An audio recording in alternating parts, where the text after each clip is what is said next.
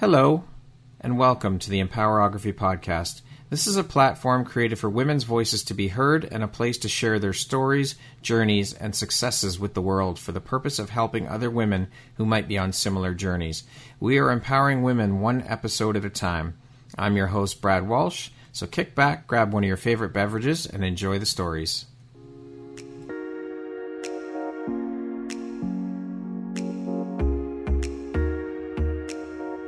If you're looking for jewelry that makes an impact on your self-care routine and your style, Empowerography would love to offer you a discount code to one of our exclusive partners, Quartz and Canary Jewelry and Wellness Company.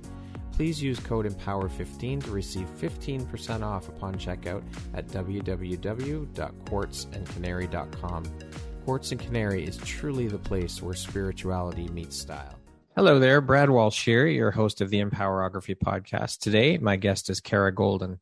She is an author and the founder of Hint Incorporated. How you doing today, Kara? I'm great. Thanks for having me. Thank you so much for taking the time out of your busy day to be here today and share a bit about your story and your journey with us. I appreciate you taking the time, and I appreciate you. Thank you. So, Kara, as mentioned, you're an author. You are the founder of Hint Incorporated. You are a podcast host and a serial entrepreneur.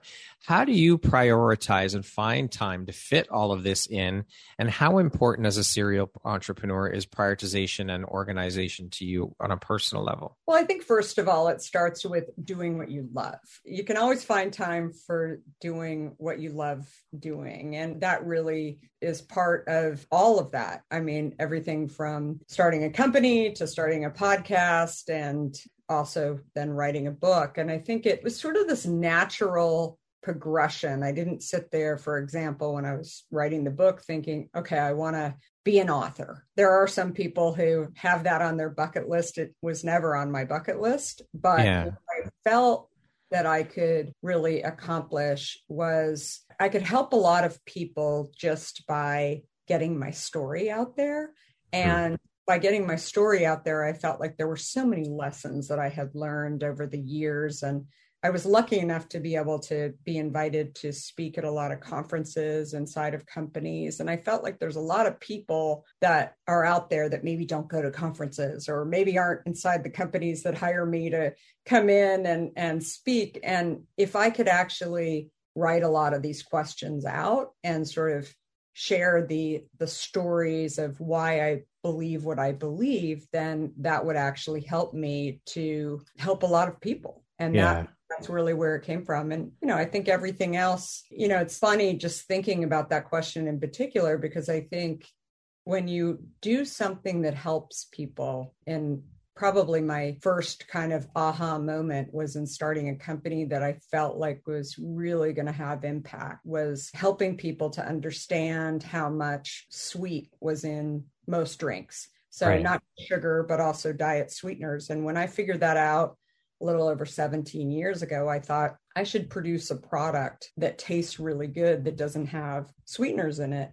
And if I could do that, then I could actually help people to live a healthier life. And that for me was kind of the beginning of really thinking about if you can actually do something that has purpose, that has meaning, whether that's a podcast or write a book or start a company that is really going to help people in some way,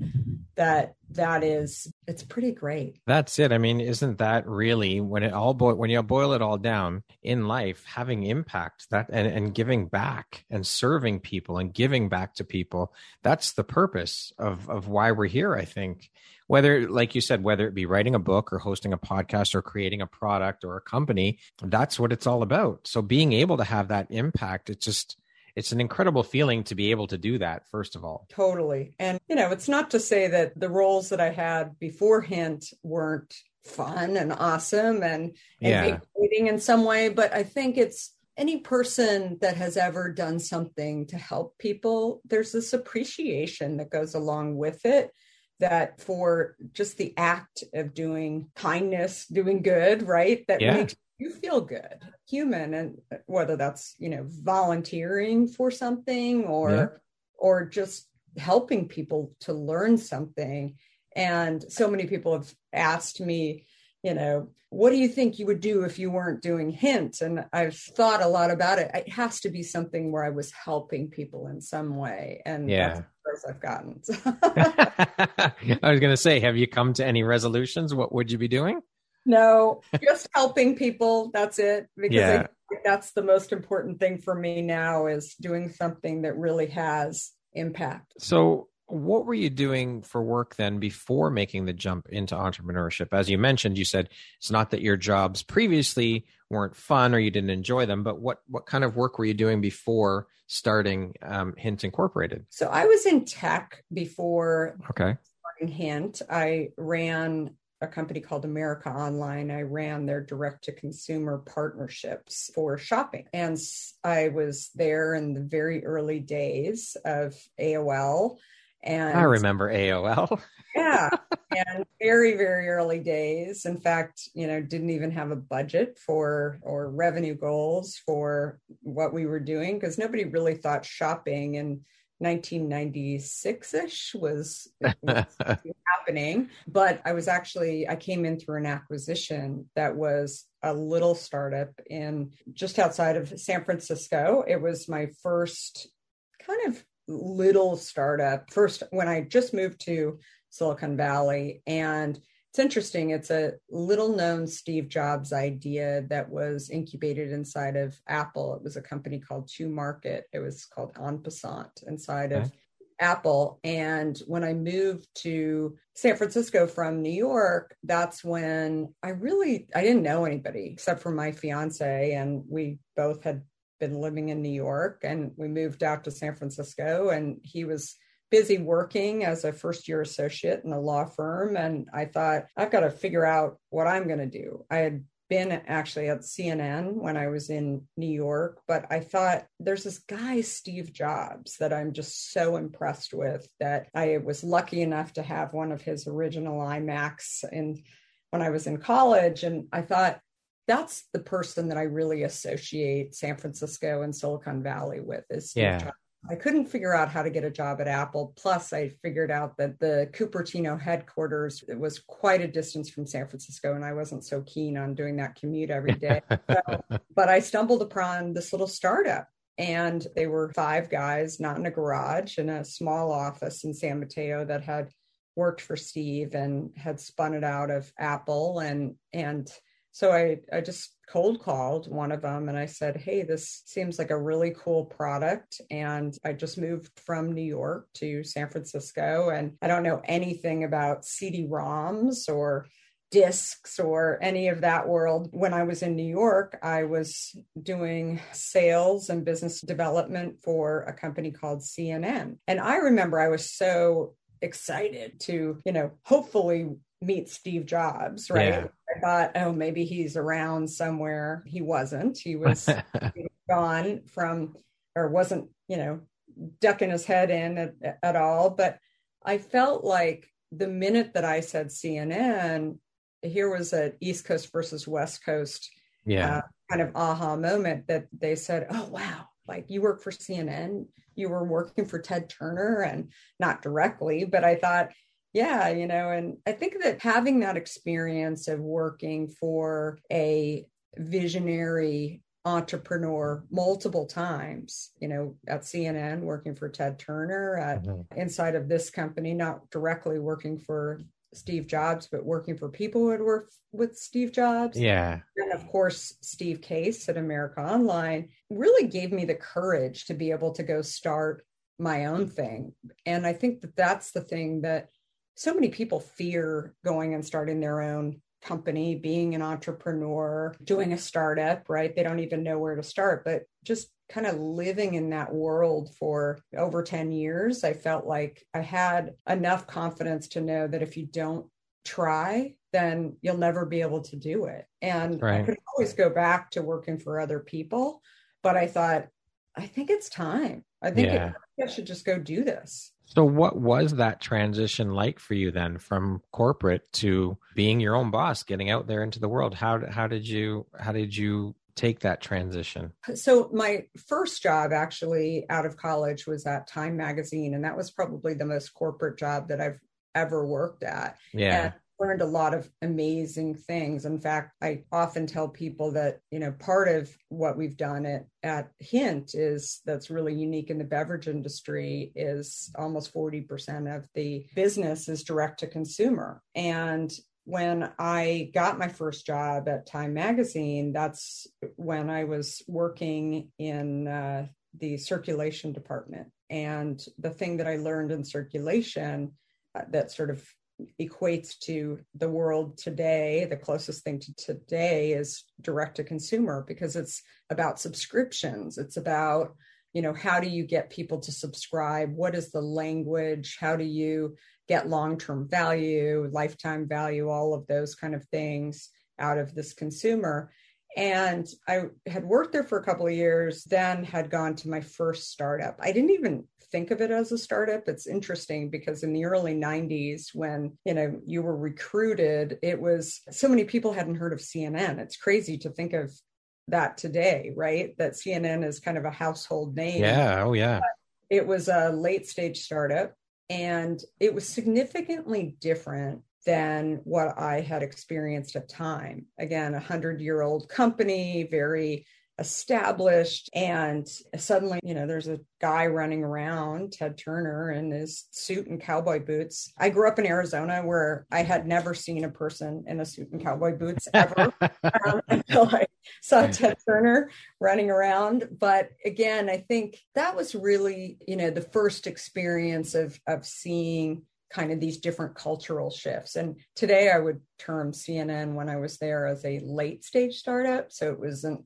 as small as my next one, which when I moved out to Silicon Valley, which was 5 guys in an office, significantly different. But again, I think what I learned from all of these different companies is that I loved the mindset and kind of the building mentality that went on inside of each of these companies, different stages. When I got to AOL, for example, we were part of an acquisition. So how do you fit into someone else's culture, right? I had never done that before.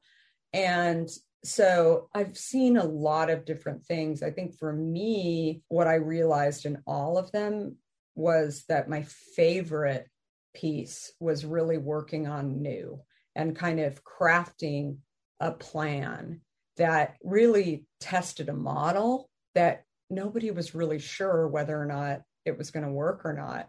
Talk about entrepreneurism today as building a puzzle.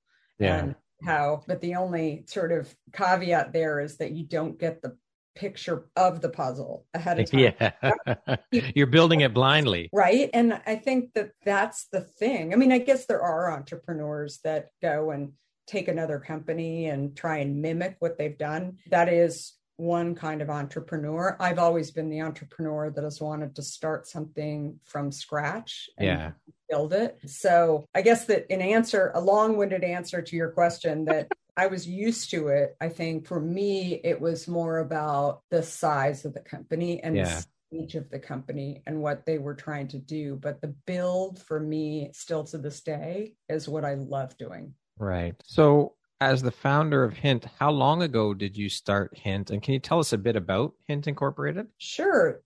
So 2005, actually got my first product on the shelf, which is our water. It's an unsweetened flavored water. And so I was shocked. Again, I had, been in tech prior to this. I was shocked when I had taken a couple of years off to be a mom and spend some time with my very young kids. At the time when I left AOL, I was pregnant with my third. I had 2 children. And so when I started Hint, I had 4 kids under the age of 6. Wow.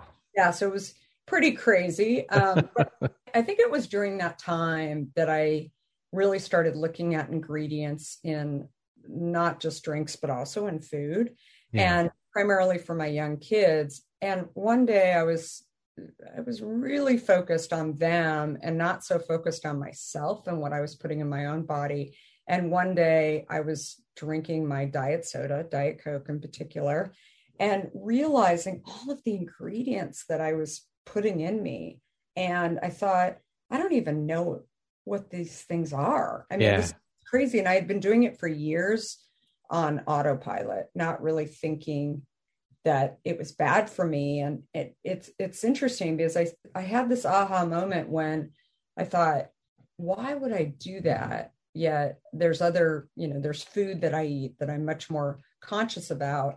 And that's when I thought, it's kind of the thing that's sort of getting in the way of me being able to, or me really pursuing this idea of reading ingredients in this drink, diet soda, was the word diet. And I thought it's kind of this healthy perception world that existed out there versus healthy reality. And I remember getting in the car after I'd had this moment thinking, I wonder if there's something a little more pure out there. This new store had opened called Whole Foods, and I figured it was going to be the perfect place to go find something that just didn't have as many ingredients in it that I didn't understand. And I couldn't find it. So I thought, okay, well, I'm going to start making water with just fruit in it, slice up a bunch of fruit, and see if I feel better, see, what else happens. I had some weight on me that I had gained through all my pregnancies that I really thought I'd love to get off, but I'd frankly given up because I didn't know how to get the weight off. And I had also developed terrible adult acne that I didn't even have as a teenager. And when I switched from Diet Coke to drinking this water sliced with fruit concoction that I was making in my kitchen, that's when I lost over 24 pounds in 2 weeks. My skin cleared up.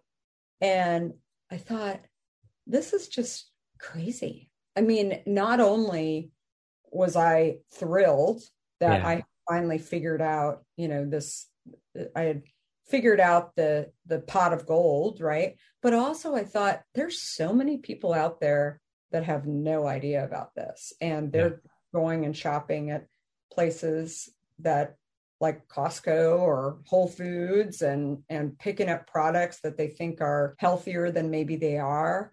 And I thought, how hard could it be to get a product on the shelf that really is good for you, that could make people healthier? I had never worked, obviously, in the food and beverage industry, but I remember thinking, these are big industries, right? The soda industry is a huge industry. The segment of the category of diet soda is huge, but also just the diet industry. How many people were buying into, being on a diet and didn't really know for sure whether or not it was going to work? If they just could make one tiny little change in their life, like finding a drink that didn't have these sweeteners, maybe they could actually figure something out and know that they could, right? That you give them hope versus where I had just come from and giving up. So that was really the beginnings of Hint. And when I got it on the shelf at Whole Foods, I was pregnant actually with my fourth child when I got it on the shelf at Whole Foods, and then went and delivered my fourth child. It's a story you'll read about in my book that a lot of people have chuckled over. And today Hint is a $250 million company across the US. As I mentioned earlier, we have a huge direct-to-consumer business and lots of consumers who are very excited to be drinking a product like Hint that is just water that tastes better. Yeah, I love it. So, Kara, with you being a serial entrepreneur, has that entrepreneurial bug always been there within you? And if so, where do you think that comes from? So I think, it's always easier to look back in time and see stories where you showed promise of being an entrepreneur, I guess, or doing something else. And I was definitely doing things like starting my own kids camp at age 12 or, always making up something to more than anything, make money along the way as a teenager. I was the last of 5 kids. And I feel like, again, another thing that you connect the dots about, that I have brother and sister that are 14 and 15 years older than me. So I used to watch them have a lot more money than I did to be able to go to the mall and have fun. And so I was always trying to figure out little businesses that I could start. But my dad was also kind of an entrepreneur. He was, I talk about him as a frustrated entrepreneur. He worked inside of a large company, initially Armour Food Company, which was acquired by a company called ConAgra. And at Armour Food Company, he had started a brand that is still alive today called Healthy Choice. And he was incredibly loyal and wanting to do the right thing. He actually hated Stouffer's TV dinners. He those, but he thought that they were, at least back then, were somewhat questionable what was going on there. And so he and my mom had just gone back to work, and so that was kind of the story behind the brand, that he really wanted to create something that was edible and that tasted better. And it's interesting, he also did some of the original storytelling on packages. When it's funny, if you think back on brands, how they've evolved from, back when I was a kid to today, nobody wanted to really do storytelling because the perception was that it made you look small, like a mom and pop, right? You don't talk about it that way because you want to be bigger than you are. And my dad always believed that the stories of the people that were supplying the shrimp, for example, were interesting. And that's why he decided to work with them. And I remember him, he'd have story after story about how they got up at 4:00 in the morning and to get the best fish. And it was off the coast of St. Simon's Island, Georgia. And I mean, believe me, being a kid, I could sit there and recite, I get it, Dad. I know. They get up at 3:30 and they don't have breakfast with their kids because they really, I can hear them still talking about it. Yeah. But again, like that kind of messaging that I would hear from him and kind of the sort of entrepreneurial spirit, combined with my mom, as I mentioned, decided to go back to work. She had been a stay-at-home mom when, raising all 5 kids, and then had decided actually to totally switch gears when I was in kindergarten and go back to work full time and totally change careers, which I think back on now, how brave that must have been. I was going to say, that's incredibly 45. Brave. Yeah. I mean, in and of itself, I think the fact that she was born in the Midwest and in Minneapolis and went to University of Minnesota, and she'd be in her early 90s today, it just wasn't done. And of course. Very few women who were going to college, and especially during the time of the, mid 1940s, it just really wasn't the time. But she was an art history major, loved art, and taught art for many years too. And then ended up, when we were all kind of, I guess, in diapers, out of diapers, she just decided, you know what, now you're going to kindergarten, I'm going to go and do what I really want to do, which was fashion. So she totally switched gears, which again, I think the impact of seeing that as well, coupled with my dad, I think was pretty great to be able to see what they had done and what I could potentially do. Great role models for sure. What drives and motivates and inspires you to keep going and to keep pushing and excelling at all that you do, Kara? I think it's the consumer. I think that getting those notes from consumers, having that connection with the consumers to say that you're doing the right thing. And again, something I talked about earlier, if you can actually help people to achieve something that they thought was impossible, or maybe they didn't even think about it. Maybe they had gained weight and they just had no idea how to sort of fix the problem. They didn't even associate weight, maybe with something that they were eating or drinking, and having a challenging time with metabolizing the sweet that was going into their system. And like I had been, if you can actually solve a problem, you're not a doctor, you're not a nutritionist, you weren't asked to do this, but you are only giving them water, that is a little more than $1 a bottle. Yeah. And suddenly they know that they can. I mean, that's a really powerful position to be in. For sure. And I think to be able to go back and, look back on those notes for the last 17 years and still to this day, they keep coming. And I think that's a really powerful thing. Now, I think it's even gone beyond the product that we created. We not only created a water product, but eventually broke out and created a deodorant and sunscreen and some other things in different categories that I had an idea maybe could be a little healthier and better for people.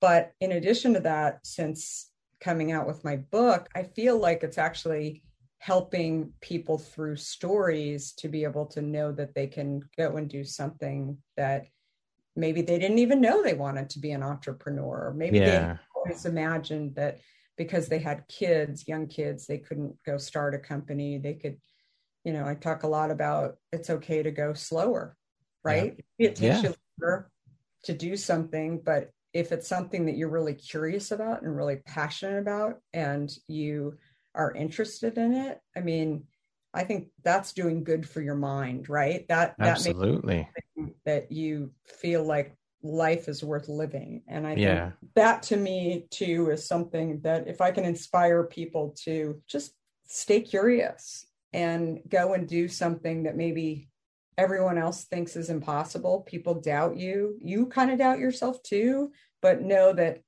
some crazy lady Kara can go do it. So maybe I can too. Crazy lady Kara. I love it, right? That's fine with me. The art of storytelling, it's a long lost art. And I think we need to bring it back. Yeah, I totally agree. It's definitely something that I think many people don't realize is how people today connect with brands. And you and I were talking even before we started, there's so many people. I mean, Richard Branson, for example, starting even Virgin America. I mean, I remember in Virgin Group as a whole. I mean, I think there's this trust and connection with people and built not just because they try and be an influencer, but what are they known for? And there's a trust that develops with those people too. And that's why I think if a trust is broken with certain people too, it's a very dangerous situation, right? Where we've seen examples of that as well. But I think my dad would really appreciate that today, how many people are great storytellers and how people are attached to the brand. Because I think at the end of the day, people buy from people. I was just going to say that, Kara. I was just speaking with someone earlier this morning about this, and that's exactly it. People buy from people. If you have a face that's synonymous with a brand and you trust that face, you're going to buy, and you're buying from that person. Absolutely. And that's it. That makes it more relatable for people and more authentic. Yeah, definitely. And I think it's something that I think a lot of large companies today really are struggling with it. Yeah, they're missing the mark on that. They're missing the mark. I think that they know that they should, but an example of large soda companies, for example, they're old, right? And the founder of those companies is dead, or when they founded it, maybe it was based on a, totally different concept. Maybe it's a concept that nobody really wants to talk about anymore. I mean, in the case of Coca-Cola, I mean, it was a pharmaceutical company. Yeah. And so I think it's something that is definitely, I think it's a good thing. And it's definitely a way for entrepreneurs to differentiate yourself too from some of the large companies if they are really challenged by it. And kind of I think that the way they've tried to be more relevant and get connections with consumers is to buy influence. So you see, musicians, celebrities, right, who are bought into drinking those products, sports figures. Unfortunately, I think that has turned into a situation where it's so obvious, right? It's not authentic. And I think that consumers also just don't really want to buy into that because they've lost the trust. I think in many cases, they'll see athletes, for example, that they can't imagine that athlete is drinking or eating something on a regular basis. Yeah. And I'll tell you firsthand that they're not. So it's just a payday for them. That's it. Yeah, it's a payday. And I remember years ago when one basketball player, very well-known basketball player, reached out to me and said, gosh, Hint is exactly what I drink every single day. I would, love to work with you. And I did a quick search and he had a relationship with a Pepsi product and said, I don't think we can really do anything together because you've got conflict over here. And he said, you've got to see the closet where I have all this stuff like sitting here and I never drink it. In fact, I give it away and I wish I could give it away faster because I never drink it. And they paid so much money. And I mean, it's just, and we've heard that story over and over again. And I think, frankly, a lot of these influencer programs have kind of dried up for a lot of companies because they get it. And, they can't force people to drink the product. They can force them not to have a relationship with good and healthy product. But more than anything, I think it really speaks to this consumer and what they pay attention to. And the consumer's definitely gotten wiser over the years, for sure. Totally. So I'd love to talk a little bit about your book. So you wrote your first book, Undaunted, Overcoming Doubts and Doubters, which is a WSJ and Amazon bestseller. Can you tell us a bit about the book, when it was released, and where people can purchase it? Sure. It's called Undaunted, and Undaunted, Overcoming Doubts and Doubters. I wrote the book, as I mentioned before, because I really wanted to help people not only learn through my own mishaps and challenges, but also really let them know that you can do it if you set your mind to it. I think so often people allow walls and roadblocks to kind of get in their own way. And I believe that it starts with you and ends with you. You can hear a lot of noise. People can tell you, you're never going to be able to build a beverage company since you don't have experience, right? That sounds correct. Did you hear a lot of that when you were starting? Sorry to go off track there, but that just prompted that question. Do you hear a lot of that when you were building Hint? Oh, yeah. I mean, quite a bit. And again, here I had built something in the tech industry that was hard, but that didn't give me credibility to go and do this. I think in a lot of people's minds, at least people that I cared about what their opinion was. I mean, first of all, I always tell people that friends and family are the worst because they'll never tell you to go and take a chance. They don't want you to take a risk. I mean, they want you to, play it the safe way, right? Play it small, play it safe. Totally. And I think that when you hear these people that you love, you care about their opinion, telling you that you can't do something, maybe they don't say you can't do something. They're like, you should probably do something else. Why aren't you staying in tech? Why wouldn't you do that? I think there was that set of people. And then, of course, your own doubts. I mean, that's another sort of misconception, is that successful people never doubt themselves. They're fearless risk takers. I challenge that statement a lot. I've met a lot of very successful people. You can read about a lot of people who have had success, but they were sort of fighting their own demons of trying to figure out, can they really do something, and did they have failures? And I always talk about vitamin water in my industry. Vitamin water, when Hint came on the scene, was a super hot company. I mean, it was like exploding. Everybody was talking about it. And I learned not too long after starting Hint that the founder had a bankruptcy. I mean, close to having another one. I mean, it was over this company. They had been around for 12 years prior to even anyone that I knew even hearing about it. And I think that that's the thing. Like, you may not know all of the challenges that an individual or a brand goes through by the time you actually hear about it. But I think for me, it was the combination of people that I cared about, myself, and then also the industry people who really had believed that if I hadn't worked for Coke or Pepsi or some big company, there was no way that I was going to be able to, kind of make this thing happen. And one of the things that I talk about in the book is it's actually very rare. It's possible, but it's actually very rare that an entrepreneur comes out of a large company, because you're sort of trained to think about things a certain way and sort of move in an organized way. And I think that the best entrepreneurs are really the people that are going to challenge the status quo. Yeah, and go for try sure. things that they're not sure they're going to work or not. They're willing to take the risk. And I think that, that's sort of proven in our story. And again, Hint today is $250 million.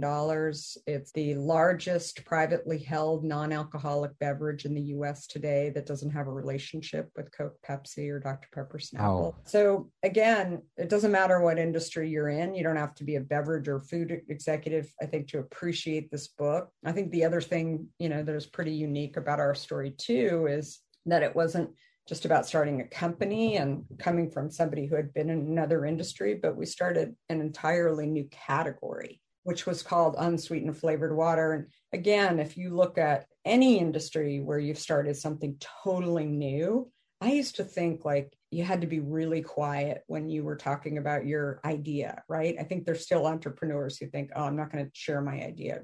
Somebody will rip me off. Somebody will steal it. Yeah. Right, steal it. And, I talk a lot about it's the execution. It's about being able to stay alive, build the right team, raise the right kind of capital. All of those things are super, super important. But in addition, if you are the only one and you don't have competition, people don't think that the category is relevant, right? Because they're like, well, I don't know, no one else is doing this. So, we'll just wait and see. Yeah, yeah.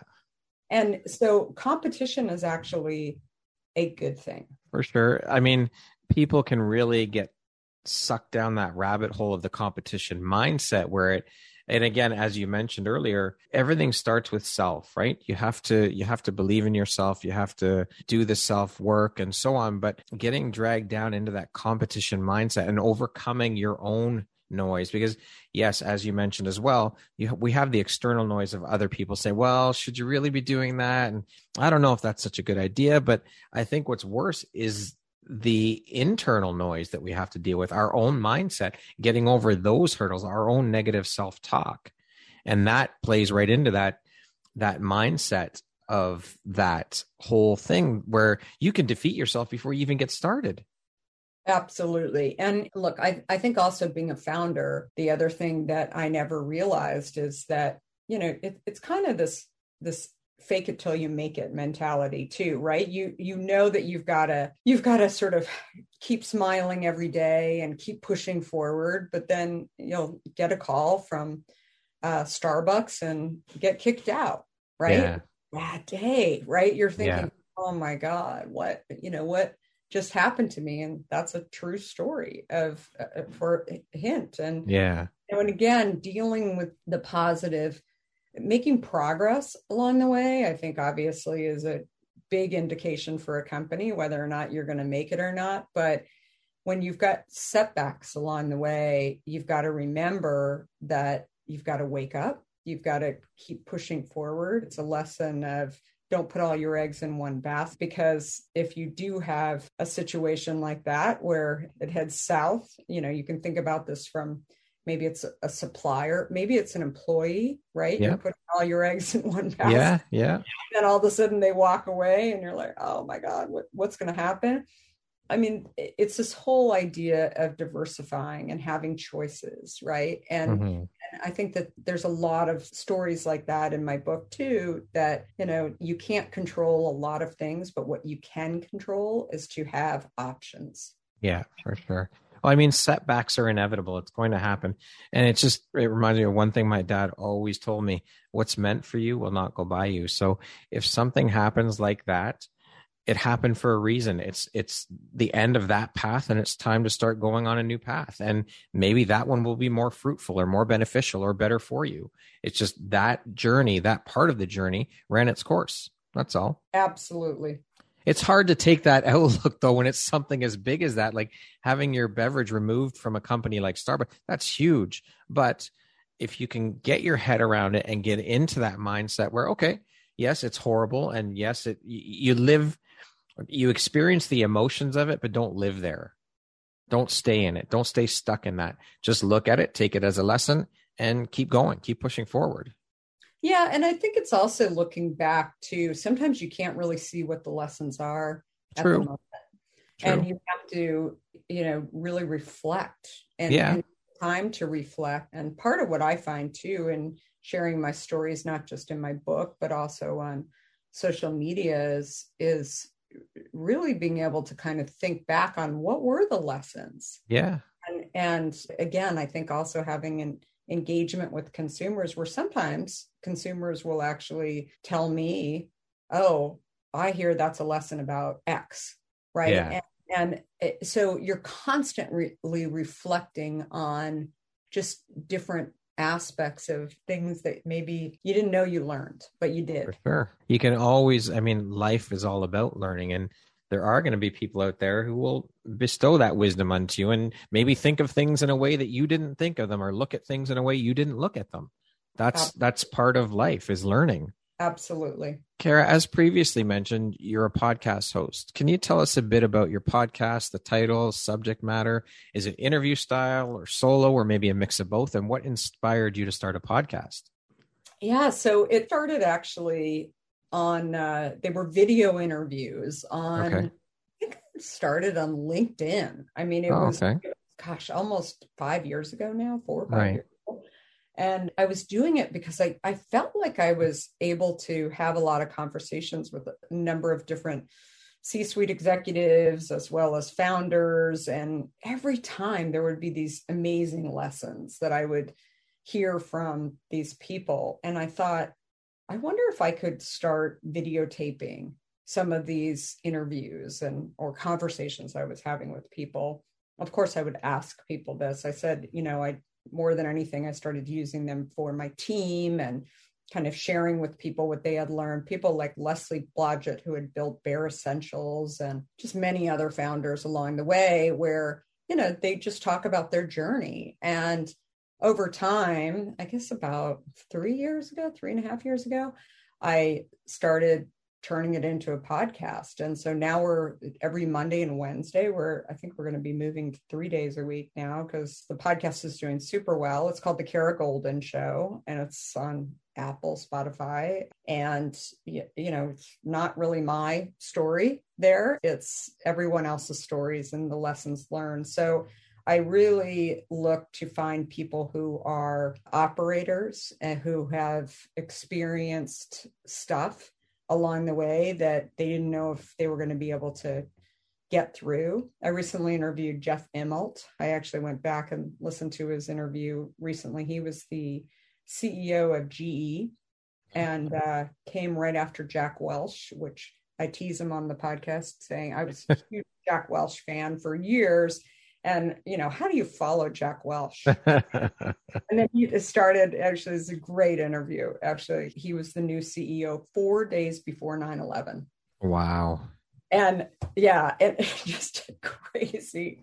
I mean, he's sort of, and for those of you who don't know what GE owned at that time, but they were in the airplane business, the media business, the finance business, the electricity business. I mean, they were in what timing. Holy bro. I mean, it was crazy. And, Jack Welch was, he was excited about being in all these different businesses, but when you come in, when you're the successor and trying to figure out all these businesses, and then coupled with the fact that you're in a situation, particularly in the US, where you are, a huge crisis first week of managing, and it was really pretty interesting. So again, interviewing people who I really focus on, CEOs and founders of companies and people who have built great things across multiple industries. Amazing. I want to speak a little bit about women in entrepreneurship, you being a woman and a serial entrepreneur. I have a corporate background. I come from a corporate background. And I mean, even now, I think that whole mindset and mentality of the old boys club of the 1940s, where women still don't get equal pay for doing the same job as their male counterparts. And we don't see enough women in C-suite level positions in some of these huge corporations. I mean, it's appalling that we're still dealing with this mentality and this way of thinking. But I have to say that I personally, since I've started my journey into women's empowerment and the podcast, I've seen a shift in mindset with a lot more women. What are your thoughts on the landscape of entrepreneurship and women-run businesses with what you've seen in your experiences? I think it's interesting. I never really thought about when I first started Hint, it wasn't about becoming an entrepreneur or becoming a female entrepreneur. For me, it was really around, how do I solve a problem, right? For the consumer. And it wasn't until I was out trying to raise money that I saw this real, divide. I remember going down to Silicon Valley to Sand Hill Road, and some of these people who knew me from the tech industry had tried some Hint inside of Google offices, where we've had product inside of Google since kind of day one. And I remember hearing a very prominent VC say to me, "Hey, don't you have 4 kids? Like, how are you starting a company? Like, who's watching the kids right now?" And I thought, oh, that's just absolutely crazy. And of course, I was so caught off guard by somebody asking me that. And I thought, would he ever ask, my husband was actually parking the car at the time and came in, and he never said, "Hey, I hear you have 4 kids." And it's just a unique situation where I think oftentimes people don't even hear themselves, right? Yeah. They don't even know they're asking something, and how it's like they don't have the EQ to sort of know that. But I don't know, like I think over time, what I've seen happen is that so many female entrepreneurs are, they have great ideas, they're starting companies. They kind of run into this place where they get caught up in this topic of there isn't enough people to fund female founders. And I always encourage women to, if you're going to pay attention to that, then you're not going to be able to get the funding, right? You get caught up. It's like the conversation about listening to your friends and family about starting a company. It's the exact same thing. It's just, you can't get stuck there, because if you get stuck there, you won't be able to accomplish what you're thinking that you're going to go do.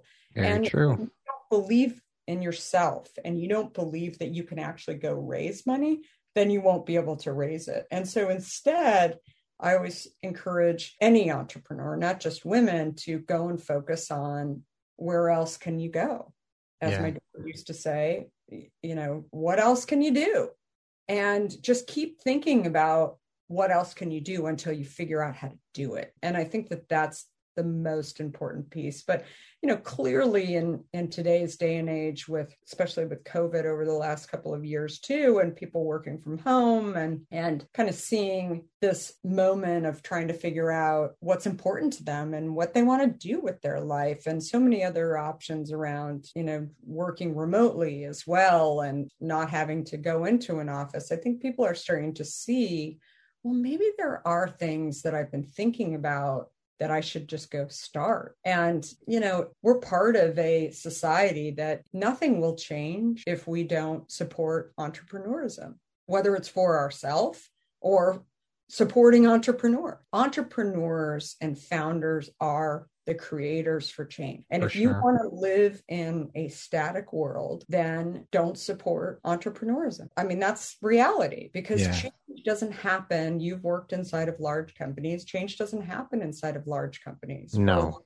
different reasons. And so we have to be able to go and try that crazy idea. And whether it's, with us or like I said, go work for somebody who's got a crazy idea that may or may not work. And, and I think more than anything, just finding what you love and what you believe in. And that's what life is about, really, is finding those things that are interesting to you. They may not be interesting to your spouse or to your kids or to your friends. And I think instead, finding that interest, finding a place where you believe you can add value is really what it's all about today. 100%. I think you hit the nail on the head. That's what it's all about, is finding what lights you up, what excites you, what sets your soul on fire. I mean, there's so many people out there in the world who never do find that thing that sets their soul on fire or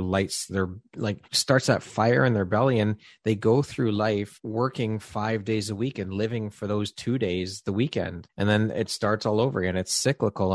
And we've all done it at some point, but I think that's such a sad existence to live that way. and to not figure out what the hell it is that lights you up. Put the time into yourself, invest in yourself, and figure it out. Life is short. Absolutely. And that's really something I think more and more people should think about too, is that if you only have a set amount of time that you're working, right? Yeah. And I mean, why not do something that you're curious about? Yeah. And, as I used the analogy before about building a puzzle, I mean, that whether you like doing puzzles or not, I think being an entrepreneur and going and starting something is really about figuring out that puzzle. And I mean, it's exciting. And it's even more exciting when you didn't know it was going to work. And it does. Yeah. Right. That's like a very invigorating feeling. And it's something that I think the happiest and most, successful people today are people that have really gone and tried something that they weren't sure was going to work or not. And most of them have some failures along the way and some challenges, but that's I think how we learn, though. 100%. That's how we learn. And I mean, don't get me wrong. There are people out there who love doing it, going to work and doing the 9 to 5. And that's great. Hey, if that's what sets your soul on fire, beautiful. Because entrepreneurship really isn't for everybody. I think you have to be a certain type of person to do it, but find what it is that lights you up. I don't know. I think about that often, and how sad that is that people just go to work every day hating what they do, hating getting up in the morning, going to that job, staying there 40 hours a week. That's a lot of time you're spending. So why not spend it doing something you're excited about, you enjoy? Absolutely. And I think that that's such an important thing for everybody to remember. Absolutely. Kara, what do you think your unique skill set or superpower is that's helped you become successful? I think tenacity and curiosity would probably be right up there. But I think also this ability to be okay with it might not work. I think it really is a superpower, because I think so often if you start with that mindset, that will allow you to go and do things that you didn't know you could do. Right. Yeah.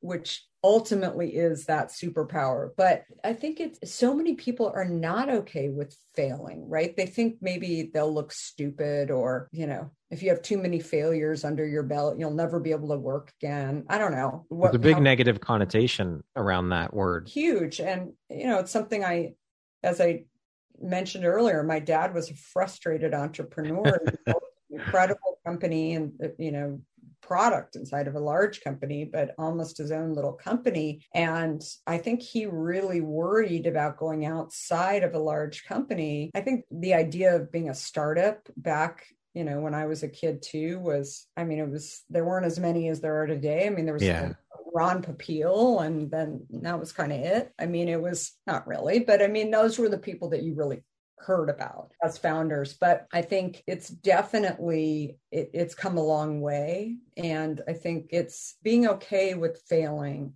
I think is a superpower that not a lot of people talk about. For sure. So speaking of success, how do you define that word? What does the word success mean to you? I think success is happiness. And success, probably the most successful thing I've done is created my family and been able to, have a life that I love and that I'm passionate about. And obviously very proud of founding a company and building a great team that is instrumental to building out that company as well. But I think so often people equate success with what they've done in business, right? Or maybe what they've achieved in some way. And I think oftentimes the most successful things are really the things that don't necessarily have a measurement that is clear, right? It's not a financial situation. It's love, it's being needed. All of those kind of things are the best ways to equate success for me. Right. What was your dream job as a child? I don't know if I really, it's funny. I was talking to my kids about this the other day, who are older now. They're in college. I don't know if I was really serious about it, but I think I wanted to be an attorney, only because my brother was an attorney at law school. And I never thought I'd be in business, primarily because my view of the business world was what my dad did. Yeah. And I mean, I didn't even think what my mom was doing, even though it definitely was business. I mean, for me, being in fashion was like, I don't know, it was like being around dresses. I mean, that was all nice and it was fine, but I didn't really view it as a business per se. Yeah. I felt like you had to go to school and go to graduate school of some sort in order to be professional in some way. So I think if you would have asked me, you know, when I was even in college, that I'd be early days of college, be an attorney, but then that switched over into journalism. I really wanted to write and be on the editorial side, which never ended up happening. Although I do write a lot still today because it's a passion of mine. Entrepreneur life is exciting, educational, can be unexpected, to say the least. And rewarding. What is one thing that you know now that you wish you had known when you started your entrepreneurial journey? I think that you'll have a lot of doubters that they'll tend to come around when you have your own doubts inside your head. I think most people are great at asking questions that sort of show your hand, right? Yeah. In terms of you're wondering about something and maybe it's really something that you doubt. But I think more than anything, you have to know that the most important thing to do is to go try. And if you don't try, then you're not going to be able to succeed. And just the act of trying, you're going to learn something along the way, even if it doesn't work out. What would you say are the top 3 skills needed to be a successful entrepreneur? Top 3 skills, definitely curiosity, a willingness to like show your vulnerability, right? That you're not always going to be perfect. Yeah. And I think also the ability to execute and build a team of people that really will follow and be helpful in building out what you've done. What is an unexpected blessing or occurrence in your life that you're grateful for, Kara? I would say hint, that I didn't know that it would be where it is today. And I think it's an exciting time to be able to have a product that not only competes against some of the big beverage companies that you know about, but also acts as really a tool to help people get healthy. And I think today, if one good thing happened out of COVID, it's that people are paying more attention to getting and staying healthy than ever before. That's got to be exciting as hell for you to be competing against these big brand beverage companies that have been around for years and years, like Coke and all of these other, like you're in competition with these brands. That's got to be exhilarating. Yeah. And, I have to say too, coming from the tech industry into the beverage and CPG industry, it was just a very, very different mindset. In tech, I found that there were a lot more people who, even if they were at a competitor, people were kind of in it to some extent together. You knew not to, in the case of America Online, I mean, we weren't going to go share trade secrets with Microsoft, but it was very much like, hey, we're building this entire industry. And when I walked into the beverage industry, I think that the most shocking thing for me was that people were, first of all, kind of Xing me out of the picture even before I had even hopped in to the picture, just because based on my experience. But also, I didn't find that there was a whole lot of camaraderie that existed. That, I mean, even today, you meet people, for example, that work at, Coca-Cola. It's very rare that you find people who have worked at Coke and at Pepsi. In the tech industry, people are switching around all the time. Right. I mean, they'll stay at one tech company for a long time, and then, maybe they'll be recruited into another. I mean, that happens a lot. Or they'll go to a new startup, or they'll start their own company. But I just found like that was just really different from what I kind of had grown up in. What do you do to keep yourself inspired every day and inspire others? Connecting with the consumer. I think that having emails, listening in on customer service calls, connecting with people on social. I mean, I think today, if you are a leader who is not on social, for example, you have a huge missed opportunity to connect with your consumer. And in many ways, it's like better than a focus group because you're hearing from the consumer about what they think of the brand without actually telling you. They're just speaking, right? Steve Jobs used to talk about this a lot. Don't ask the consumer what they think, right? Or what you do. What you need to do is put yourself into positions where they will actually tell you things, and then you can interpret those things to solve problems. And I think that that's what I see across all of social, and you know, that being able to just have a relationship, people know that you're out there, that you're a part of a brand. More and more, I think that leaders are trying to get that connection with consumers. And I think that there's so many ways to get that beyond even, you know, getting on a customer service call or getting an email from consumers, whether you're in a B2B company or a B2C company. Yeah. Again, that goes back to that relatability issue and having a face to you can connect the brand with. Like, this is Hint Water, we think, or Hint Incorporated, we think Kara is the face of Hint, and we can reach out to her. She responds, and that's so important for sure. Yeah, definitely. And I think that is really, really important for people to see, and brands going forward, certainly. And today is that, you know, more and more, it's an easy opportunity for consumers to relate. It's not to say that they're not going to see it on the shelf or see advertising or, you know, anything, maybe product sampling, but I think being able to see what is the association with the brand, it rarely is a negative situation. Kara, what does the best version of you look like when you close your eyes and imagine it? The best version of me, you know, I think, again, like creating and really doing something that is helping consumers to do something that maybe they didn't think was possible, or achieve something that they had never really thought about before. I think that to me is the best version of myself. Lastly, if you could go back and give your younger self one piece of advice, what would that piece of advice be?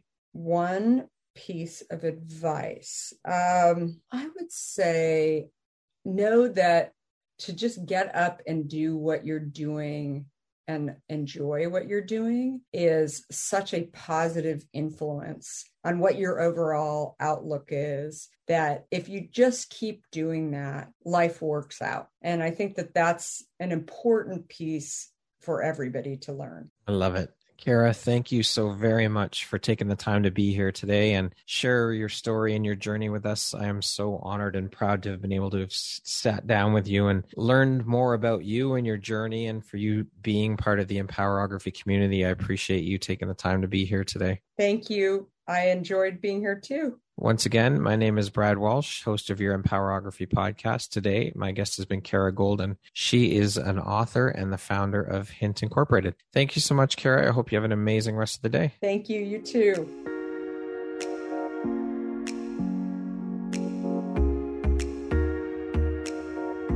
Thank you very much for listening to this podcast. If you haven't yet, please be sure to subscribe, rate, review, and share with all your friends. You can find me at visuphoria.ca and follow me on Instagram at Empowerography Podcast and on Facebook at Empowerography. Please join me next time for another inspirational story from yet another amazing woman.